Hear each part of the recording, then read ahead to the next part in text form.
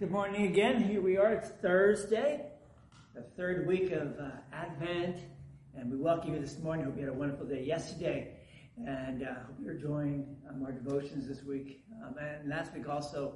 And we'll carry it through Christmas, mostly through here, and here in our sanctuary to give you the surrounding pictures of our trees and our altar and our Advent wreath. So Thursday. Wonderful riches. Isaiah chapter 40, verse 12. Listen to this. Who has measured the waters in the hollow of his hand, and marked off the heavens with a span, and closed the dust of the earth in a measure, and weighed the mountains in scales, and the hills in a balance? So God holds all waters, and he holds all the waters of the ocean, all the waters of the rivers, all the waters of the streams, the brooks. And we've had a lot of water here wetting over the last 24 hours. You know what? All those puddles, God holds the waters in the puddles too. And he puts them in the cup of his hands.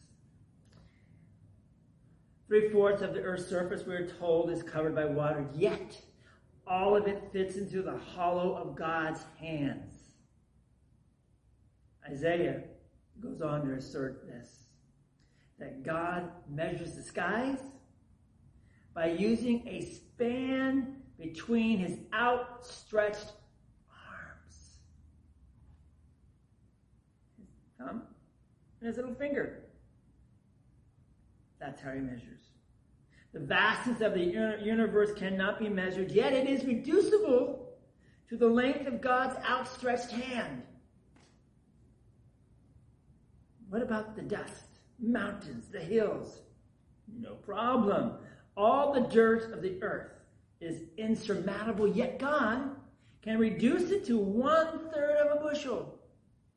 And he balances all the mountains and the hills with one mountain. Mount Everest, almost 6 miles high, on his scale. Who is this God who's capable of holding, surveying, and weighing such massive universe? That's the question today. It's a question that he asks. With bated breath, we wait. And we wait.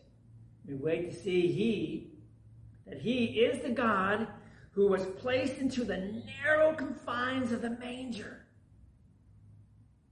Though he was in the form of God, he did not count equality with God a thing to be grasped.